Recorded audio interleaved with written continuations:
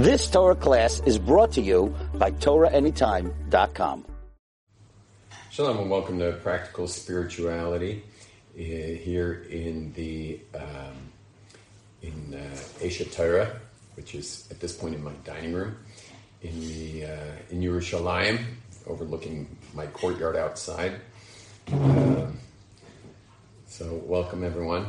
And if you'd like to join the Zoom conference so I can actually see you, that'd make a big difference in my teaching today. I'd love to be able to see everybody. So it'll flash on my screen if there's Rafi. Hi Rafi. Please send me again what they need so I can see it on my phone. I missed that last message. Rabbi Rose, if you can send that again. Hopefully I can read it while it's flashed on my screen. Send that again, please, if you can. How people can join the Zoom meeting. I think I actually remember the Zoom numbers.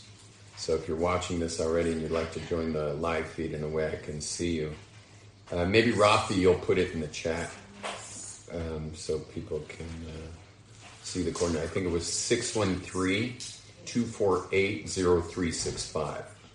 Don't ask how I remember the code of this thing, but Rafi, or maybe I can put it in the chat. Let's see. Yeah, I think I can here. Join Zoom meeting so I can see you at 613. Yeah, thank you. 613, where's dash on this thing? I'll just put a space. 248 space 0365. So enter. Okay, so everyone can join that. Please jump in this meeting. Rafi, thanks for joining. If you can turn on your video, Rafi, that'd be great. So I feel like there's another human being with me. Thank you, Rafi. How you doing? Let me get the right view that I want. Okay, let's shut that one off. Okay, good. So today, Yitz Finch is on here. Oh my gosh, Moshe Brown. Yoel Kaplan. Yoeli. Always giving shout outs, and I'm also here with my dear student and colleague, Feivel. And we're going to be learning in Chabrusas afterwards.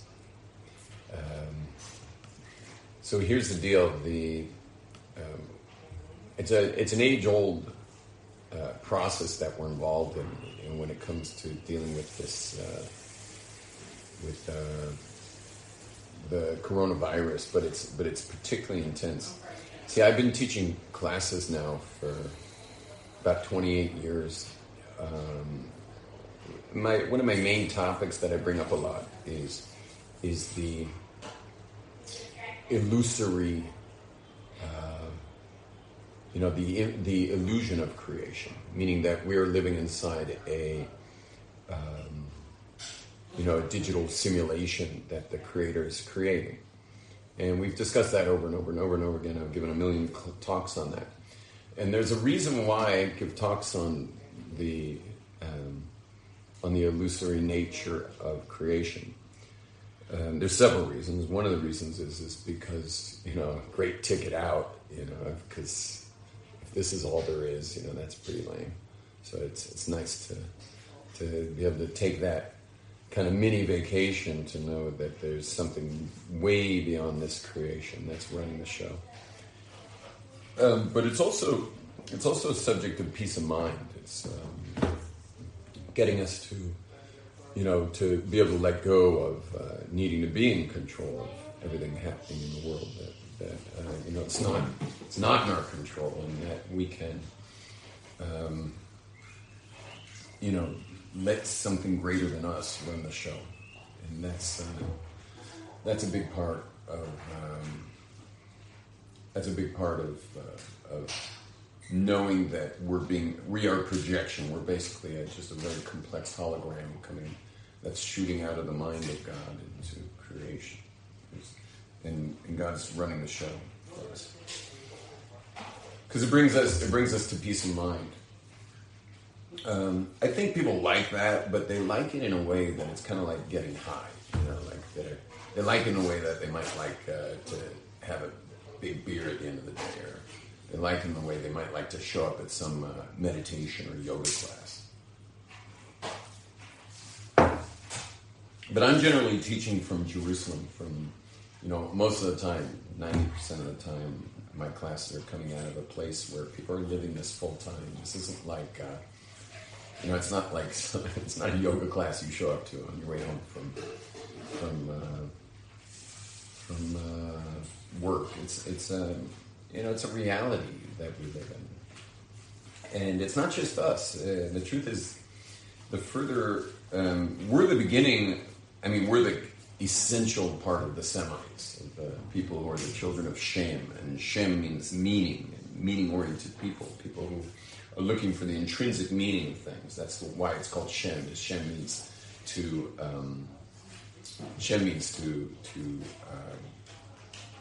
call to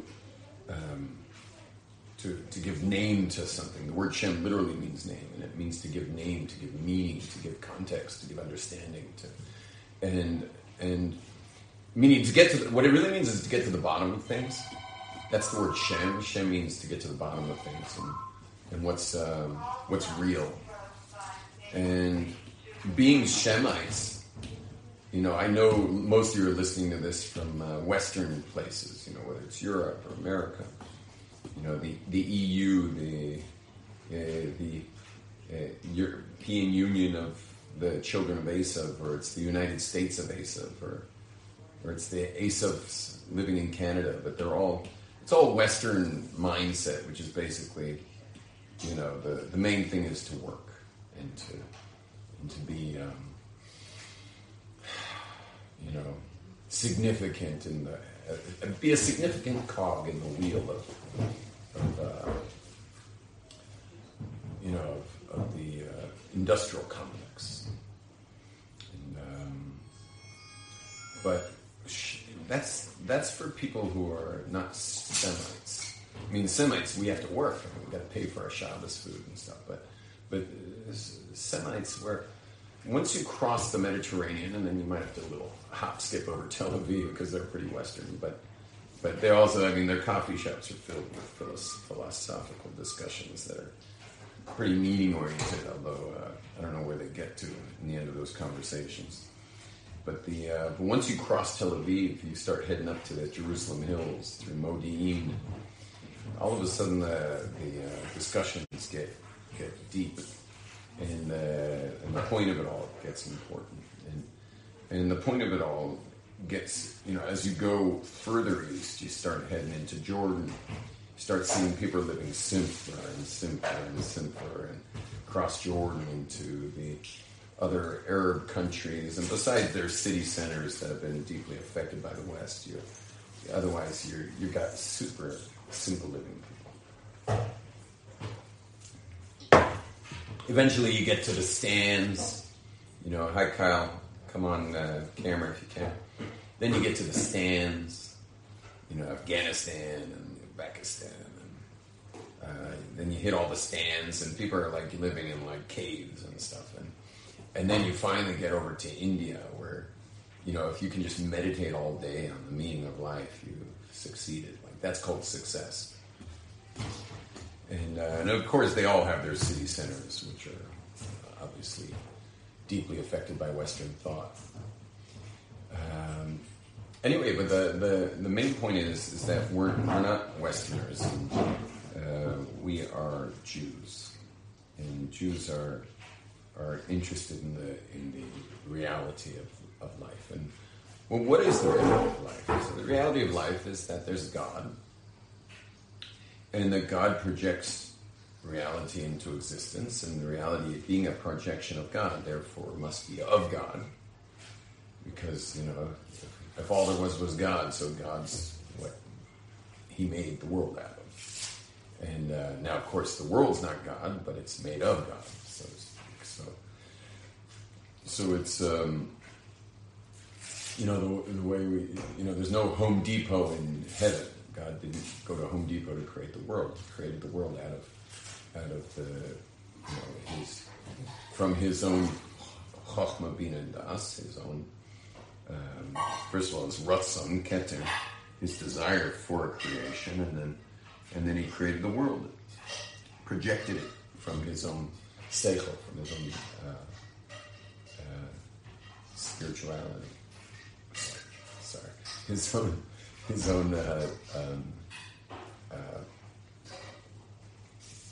basically his desire for creation. And so that's what's meaningful. So I was talking to my father on the phone yesterday, and I noticed that he was pretty down. And I asked him, what's going on, and what was making him so down was the fact that he couldn't watch any sports. There was no sports going on because all the sports were canceled. And then I got a phone call. Can you do me a favor? There's a microphone stand against the wall behind me that's very distracting to this picture. Or at least it's distracting me the whole time. So if you can... Nice comment, Rafi. You can undo your microphone if you want to say things. If you're in a quiet room especially, feel free to chime in. Anyway, Rafi said teach him to watch highlights. I'm sure he's watching some highlights, but you're right, teach him is probably a good idea because he probably wouldn't know how to watch the old things. Anyway, anyone coming on, if you can put your camera on, it'd be appreciated. Later, I spoke to someone who's into entertainment, and they've had all their tickets canceled, meaning like they have season tickets to various concert halls and theaters and stuff, and that was gone. Then I've spoken to a couple people out there who are Shalom Aleichem. I've spoken to a couple of people out there who are very social types, and so they go dancing or they go to pubs or whatever they do. They go to restaurants.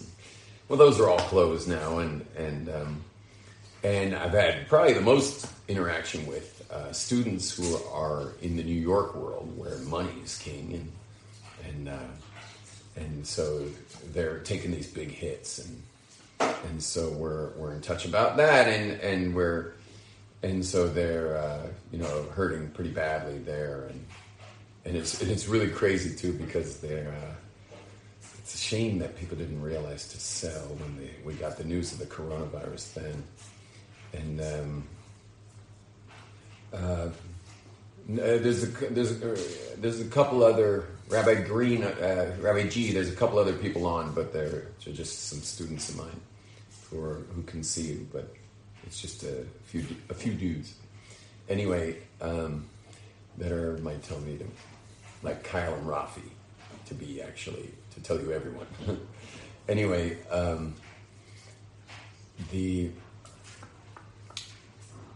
it seems that no matter what anyone's into,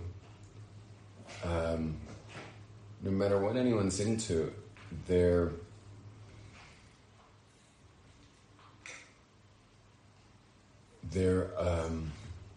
not able to do that right now.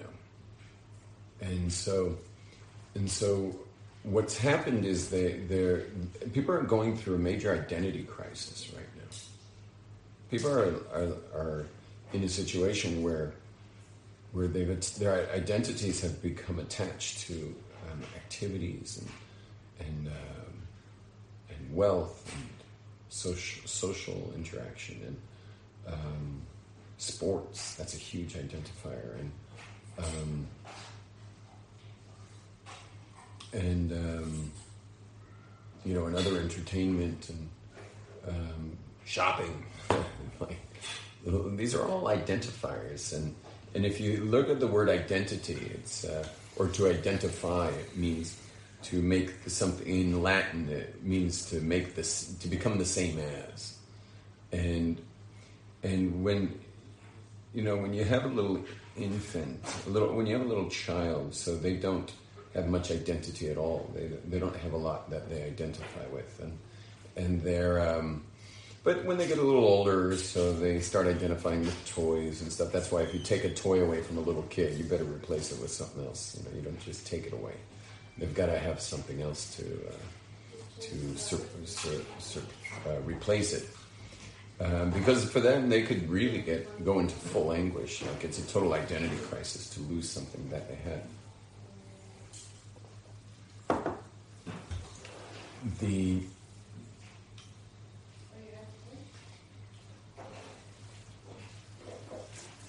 The identity of a person, we can't help but identify with things external to us. And the retail world likes this very much, that we identify with these things, because it'll never be enough. I mean, there's always going to be something else you can identify with, and they'll you can wear a shirt with someone's picture on it, of a movie star, or you can wear the outfits that a movie star, or the sunglasses that someone famous wore, and all of this is set up so that you somehow would augment your identity.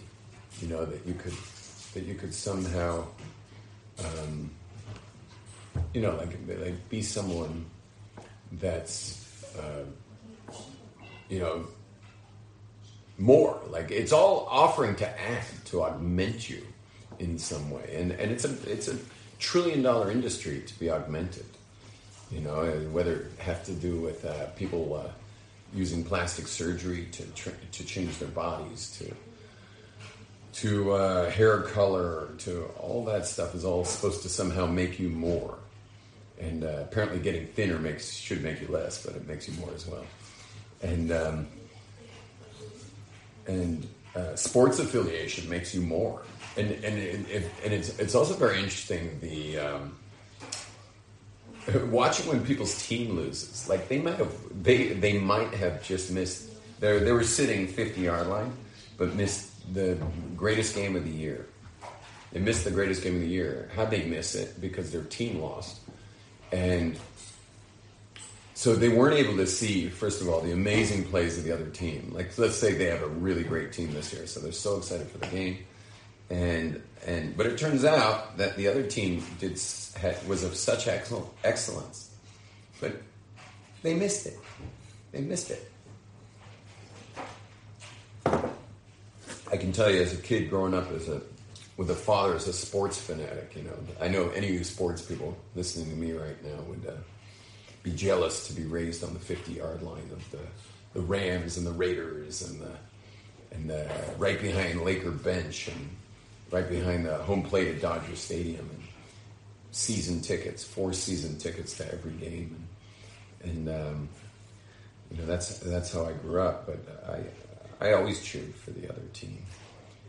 I mean, I didn't want to become like ridiculed by the people sitting around me, so I waited until something really great happened, so that way I could at least look at the people sitting behind me who were getting angry and say, Did you miss that pass? Like, did you not notice that pass? That was an amazing pass. How can you not cheer for such a play? Anyway, but again, it's identification that when their team loses, and then LA's been getting a lot of rain lately, and so I was speaking to someone from LA yesterday who told me the weather's terrible, and he's all depressed about it. That it's raining. I'm like, here you are, like sucking Northern California's lakes dry, and you finally get a little of your own water, and like, oh, now it's like it's all bad news. But again, that's just more identity augmentation. I'm in sunny Southern California, and that's like, who's raining on my parade? So let's talk a little bit about what the hold on one sec. Okay. By the way, anyone watching this can join the Zoom meeting. If you go on Zoom.com and click join a meeting, and then you can just hit the code 613 for the 613 commandments, then the numbers 248 for the positive commandments, and then 0365 for the negative commandments, the 365 negative commandments. Again, 613 are the commandments, which break down to the numbers 248 positive commandments, and then the negative ones are 365, but you got to put a 0 first. 0365. That's the code. 613-248-0365. And you can join in because right now I have 2 students watching, and it would be a lot nicer to share this with more people's cameras on the screen. Okay. Anyway, let's talk a little bit about the effects of the coronavirus on things. So how's this? Everything's shut down. How's this? Total identity crisis. You know, it's massive financial pressures. The great uncertainty, great unknowns. So it brings us as Semites to ask ourselves the following question: is what's life about? What's real? What's true? What's something that is what? Rafi said it's like Shabbos forever. I know, it's so funny. We've been offered Shabbos for forever now. We're like, you can't really do anything or go anywhere. But thanks for joining, Donna. Please turn on your camera so that we can see you. Hey, Shimon, David Shimon. I always forget you have a middle name, Shimon. Hey, Donna, welcome. Thanks for turning on your camera, Shimon. Please drive, David Bars, please drive carefully. Okay? And anyway, yeah, it's funny, Rafi, that we've all been given Shabbos forever and no one wants it. You know, it's like we don't want to be in Shabbos forever. We want to get back to, you know, making our mark. And it's amazing how making our mark is like so important to us. And you know, it crushes most men. I don't think women worry about it as much, but it crushes most men that no one will know who we are 100 years from now. I'm thinking if I do enough live feeds for like the next 30, 40 years, like maybe someone will stumble upon one 100 years from now and say, who is that bozo? You know, but like, but it's like, no one's going to have any clue who we are. And how do you know this for a fact? Is that anyone, someone here, name anyone from your own ancestors that lived 100 years ago and tell me like anything they did. Now, if they wrote a book, shkoyach, okay, or they painted a painting and it's been sitting in your parents' living room, shkoyach, he painted or he wrote a book. But, you know, that makes it easier. But otherwise, if they didn't write that book or they didn't make a painting, who remembers anything of anyone? And for some reason, women are more chill about this than men are. But men, we just can't take it. You know, like we just can't get over the fact that no one's going to know who we were. Like we like to mark every lamppost we walk by as our personal territory, and it's hard for us. And Shabbos is hard for us. And I think a lot of men are in some level of crisis. You know, because many of our earning ability has gone away, and that's a big mark of a man. I mean, that's what happened with Adam. You know, God said, "Hey, man, you are such a nerd that you let some woman. No offense to Eve, obviously, but you let some woman convince you to go against the one commandment I gave you. Like, you're a spaz." So why don't you just get your spazzy self out there and work with it between the thorns and the thistles and, you know, bring home the bagels. And maybe she'll start respecting you for being someone who can, you know, actually do something with yourself. You can move your bag of bones around and the feedback that you actually did something is people actually pay you for it. And hey, you're someone, you know. But right now, God's playing hardball with us because He's taken all this away from all the men, and we're supposed to like sit home with our kids now. Which is like, it was cute and sweet at the beginning, but like us men need to feel like we do something. And this is part of the meaninglessness of the millennial situation. Is the millennial community? Many of the men feel complete. Because of the I'm not going to go into the details of this, but the feminist movement is fully set into the young men growing up not feeling manly at all, and of course having their pants tightened, and their pants have been tightening, and their lower cuffs have been raising, and their socks have been purplizing, and their shoes have become these little booties, and they've got scarves around their necks and stuff, and I'm not talking about men's scarves and shawls, if you will, and it's like. And this year, none of the men even noticed that they put the furry things around their winter coats. Now you can actually buy a man's winter coat with a roll of fur all around the rim of the winter coat. And like, the fact that I pointed that out to a man like about a month ago, he had no idea what I was talking about. It was like, "What do you mean? This is a man's coat?" And I'm like, "As of like 2020, maybe." A man gets to wear a women's coat. And anyway, but what's happened is the men have not felt they haven't been able to identify with,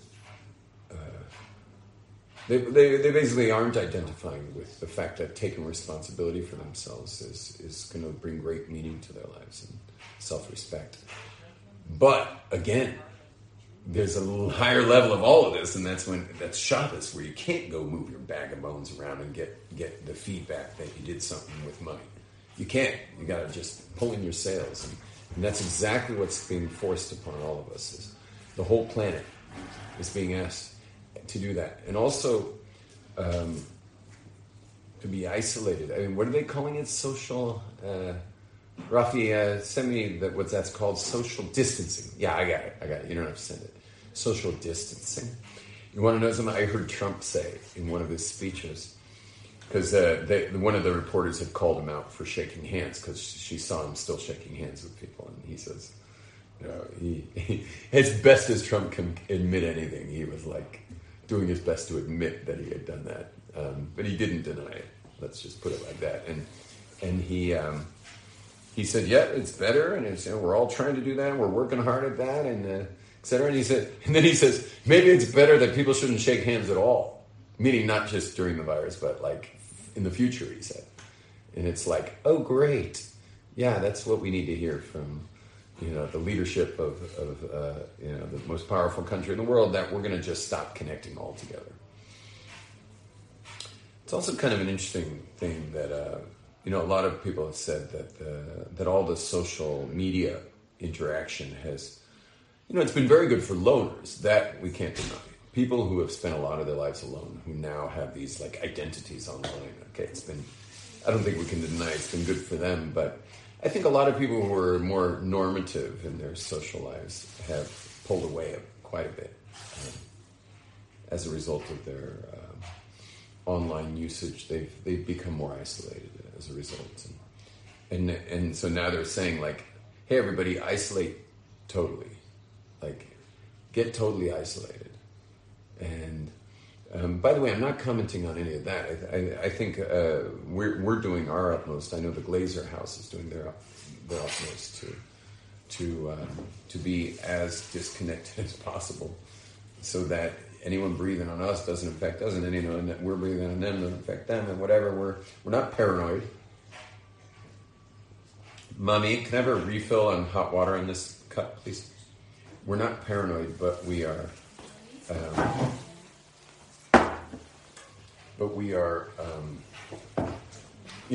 also want to slow this thing down, and also.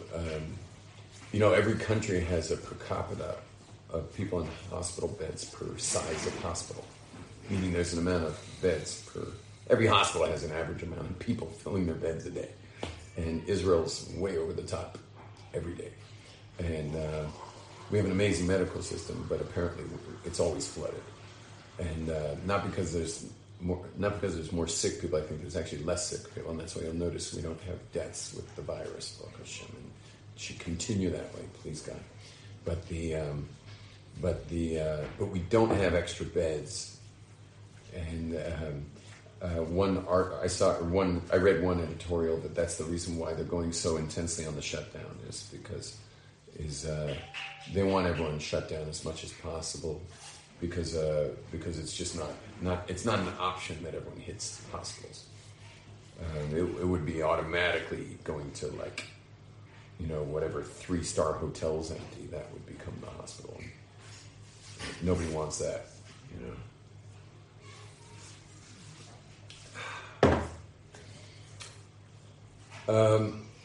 So what do we do?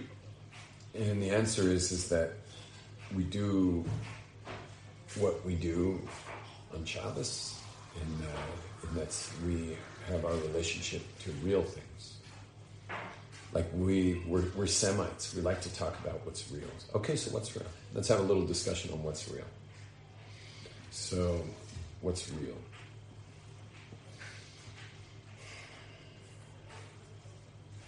What's real is that I'll say it in the eye right now, but you can say it in your own eye. What's real is I'm conscious. Yeah, I'm a conscious being. Everyone have that in mind as you're listening. Okay, what's real is I'm conscious. You can say that, so it's not. I don't want it to be about me. Just say what's real is I'm conscious. Okay, that's real. I am conscious. Okay, where did my consciousness come from? Where did that come from? Everything has to come from somewhere, cause and effect. Where's that consciousness from? Okay, it's this awareness I have. It's an awareness. It's not the data. The data, for example, that I'm wearing this outfit and I'm sitting in this room. That's all data. It's not the data. It's an awareness of that awareness. It's the awareness of the awareness. My consciousness is this awareness of the data, but it's not the data itself. It's the data is reporting to the awareness. So my consciousness is this awareness of the data that I'm wearing this clothing, I'm sitting in this room. Okay, and where does that come from? Well, I know I couldn't create it. Okay, I could maybe with some training create a sweater, and with some training create a shirt, and maybe I could learn construction and create a room, but or maybe that painting that my mother painted up there, maybe, or that Chafetz Chaim over there that my son painted over there, and maybe I could build an electric piano, but consciousness I can't create. No way. No human being can create that. Okay, so I'm a conscious being, and I've got a consciousness that has no apparent source, because I know I can't make it, and if I can't make it, my parents, no offense, couldn't make it either.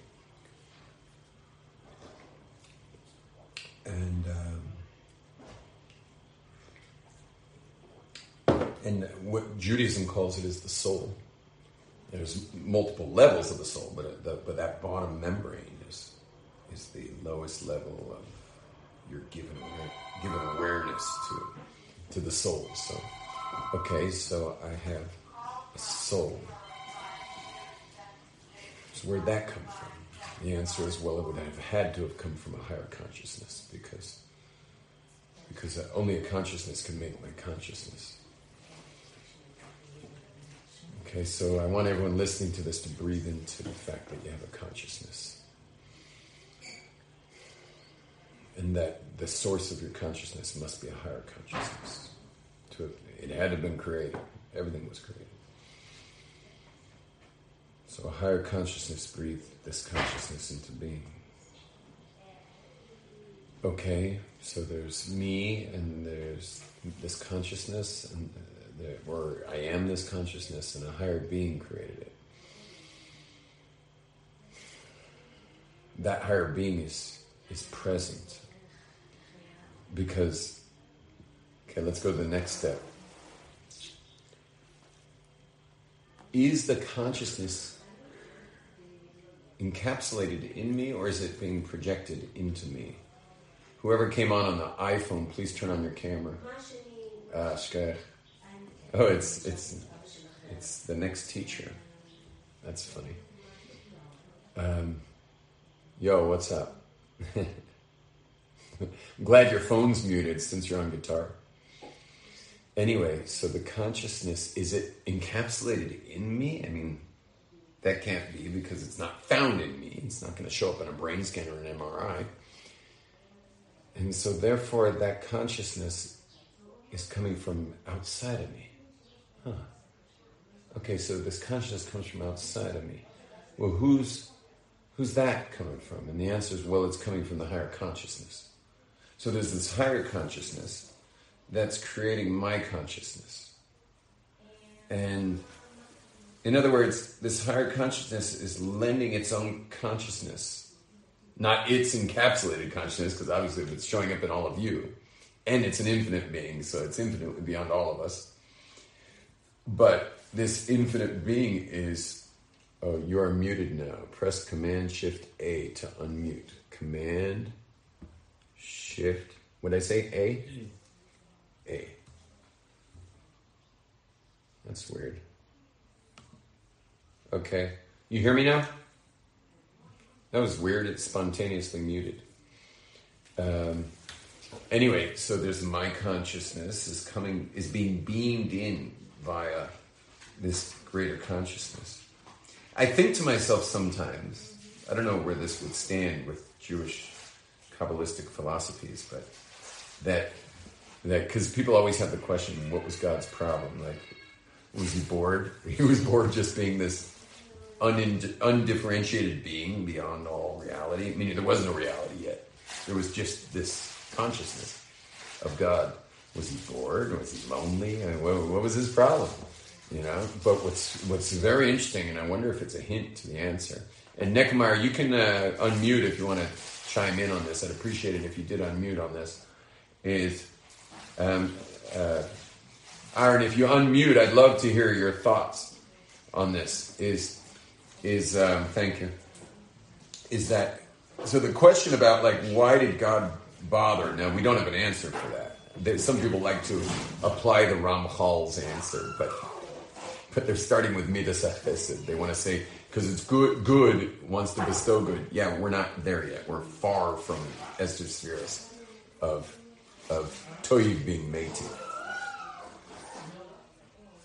We're talking about God in his undifferentiated oneness. By the way, the Kabbalistic Sfarim say that there's no answer for this, because for two reasons. One is you can't get into you'd have to get inside the mind of God to know the answer. There's no way you can extrapolate this one. You know, you'd have to get into the mind of God. If you saw me walking down Misgavodah Street in Jerusalem, you know, you'd have to interview me to find out where I'm going. Yeah, you know, and it's not an obvious answer if you find me in an ice cream shop buying coffee-flavored ice cream, which is my favorite. You know, that's not necessarily the answer. Could be I changed my mind on the way. Could be I have 10 things I'm going to be doing, and that was not one of them. You know, and I just on a whim jumped in there for ice cream. So anyway, but we don't know why. But here's what I want to play with. I thought Neckemeyer would play with me, but he's not playing with me. Here it is. Is that could it be that God's consciousness, which is all there was, wanted to so I don't want to say divide up, but so to speak, like you know, we keep seeing on the news stations where people are the laboratories, they're squeezing in little things into dishes and stuff, where you want to squeeze into each of our dishes consciousness. have us identify with all kinds of stupid stuff, which is called Gullus Shechina, where we like get totally distracted and out of it, and then finally come together as a globe, as a God consciousness. And that was what this experiment was really all about. Meaning, could God put an infinite oneness consciousness inside of every human being? Meaning the godly voice inside of all of us. And yet have this huge identity crisis called, who am I? You know, like what, you know, where we're this little kid who like starts trying to identify with his toys and now with his car, and then now we're big kids with automobiles and jobs and like our houses and like we're totally overly identified. But to come back to, and you know, this back to the Semite living in caves, is to come back to the consciousness that, because God's basically ripping everybody down right now. Everyone's getting ripped down. And I've watched people get ripped down just going into Shabbos. You know, I've had tourists show up at my door, you know, and they were invited for Shabbos night, but they had no idea that you're not supposed to carry certain things, and no idea that we're not driving to the Western Wall, and there were a lot of things they had no idea of. And I'm like, listen, man, when in Jerusalem, what did they say? When in Rome, do like Rome. I think when in Rome, be like Rome. Do as Romans do. When in Rome, do as Romans do. Is that what they say? I forget how it goes. But anyway, when in Jerusalem, do as Jerusalemites do. And I come out with a bag and I'm like, put all your stuff in here. And like, what about my ID? And I'm like, in the bag, man. What about money? In the bag, man. What about my passport? In the bag, man. Yeah, no one's going to be asking you for your passport this Shabbos. Okay, put it in. Well, when do I get it back? Saturday night, 3 stars. You can have your bag back. And the guy just like, how'd I get into this? Yeah. And by the way, if he said no, I would just say fine. You know, just you can eat the meal. Just put your phone on silent. And I've done that too. And I've told people like, just put it away. Don't take it out during the meal. You know, if you got to smoke outside somewhere away from our community.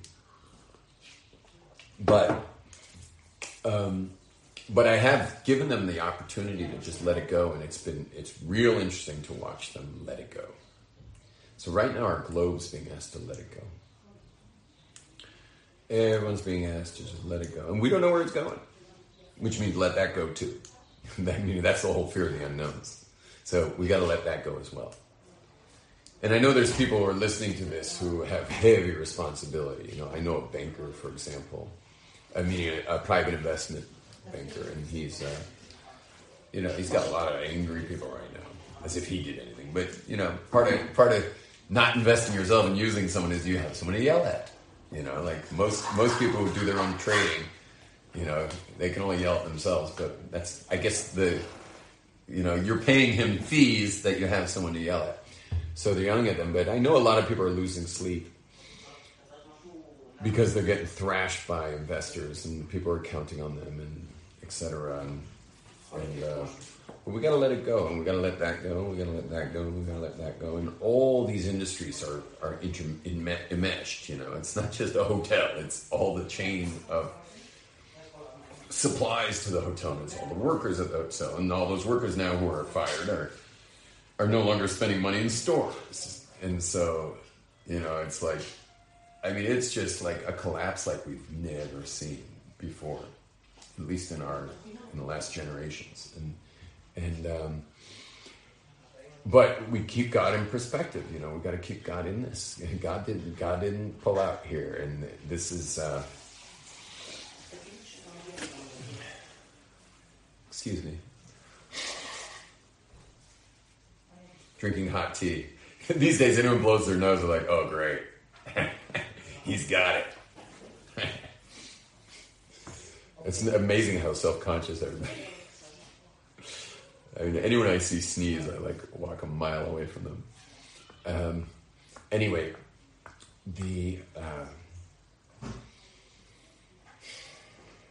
let it go.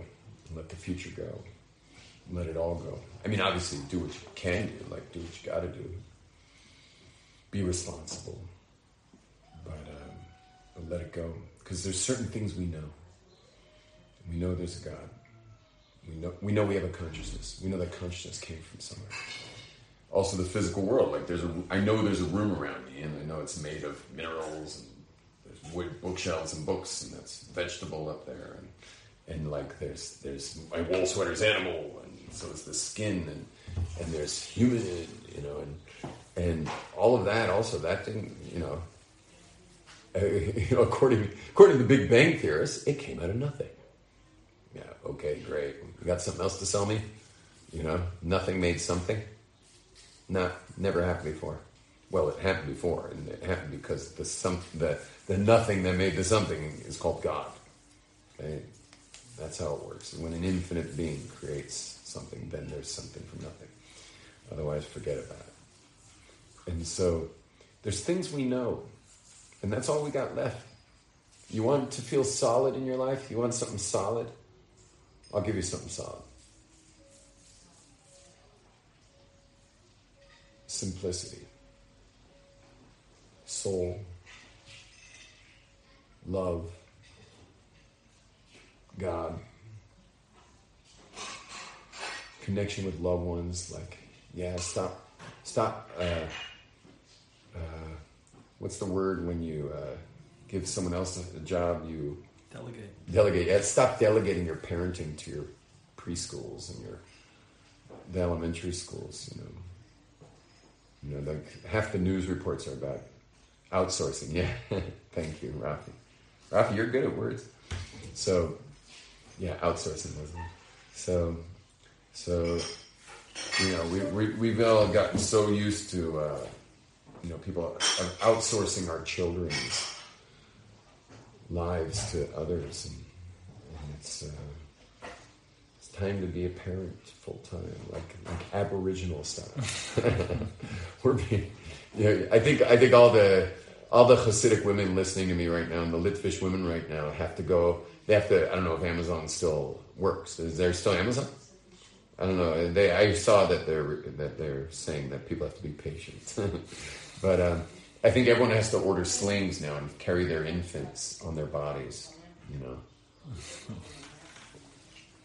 Have you noticed that infants have a Vulcan grip? They can't even hold their own head up. Their most important organ, their head, is like, you got to keep the baby's head up.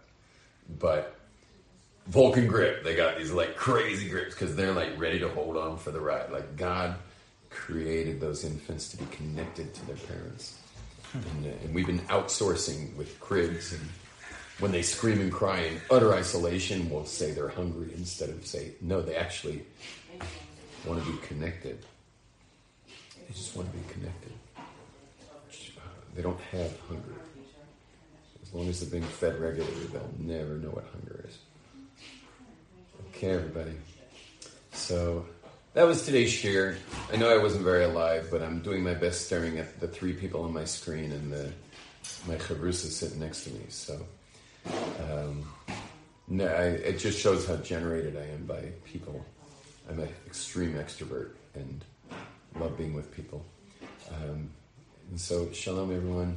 Have a beautiful day, and simcha nachas and everything good. Shalom. Bye-bye. Adam Wax stopped by and said no one was home. You've just experienced another Torah class brought to you by TorahAnytime.com.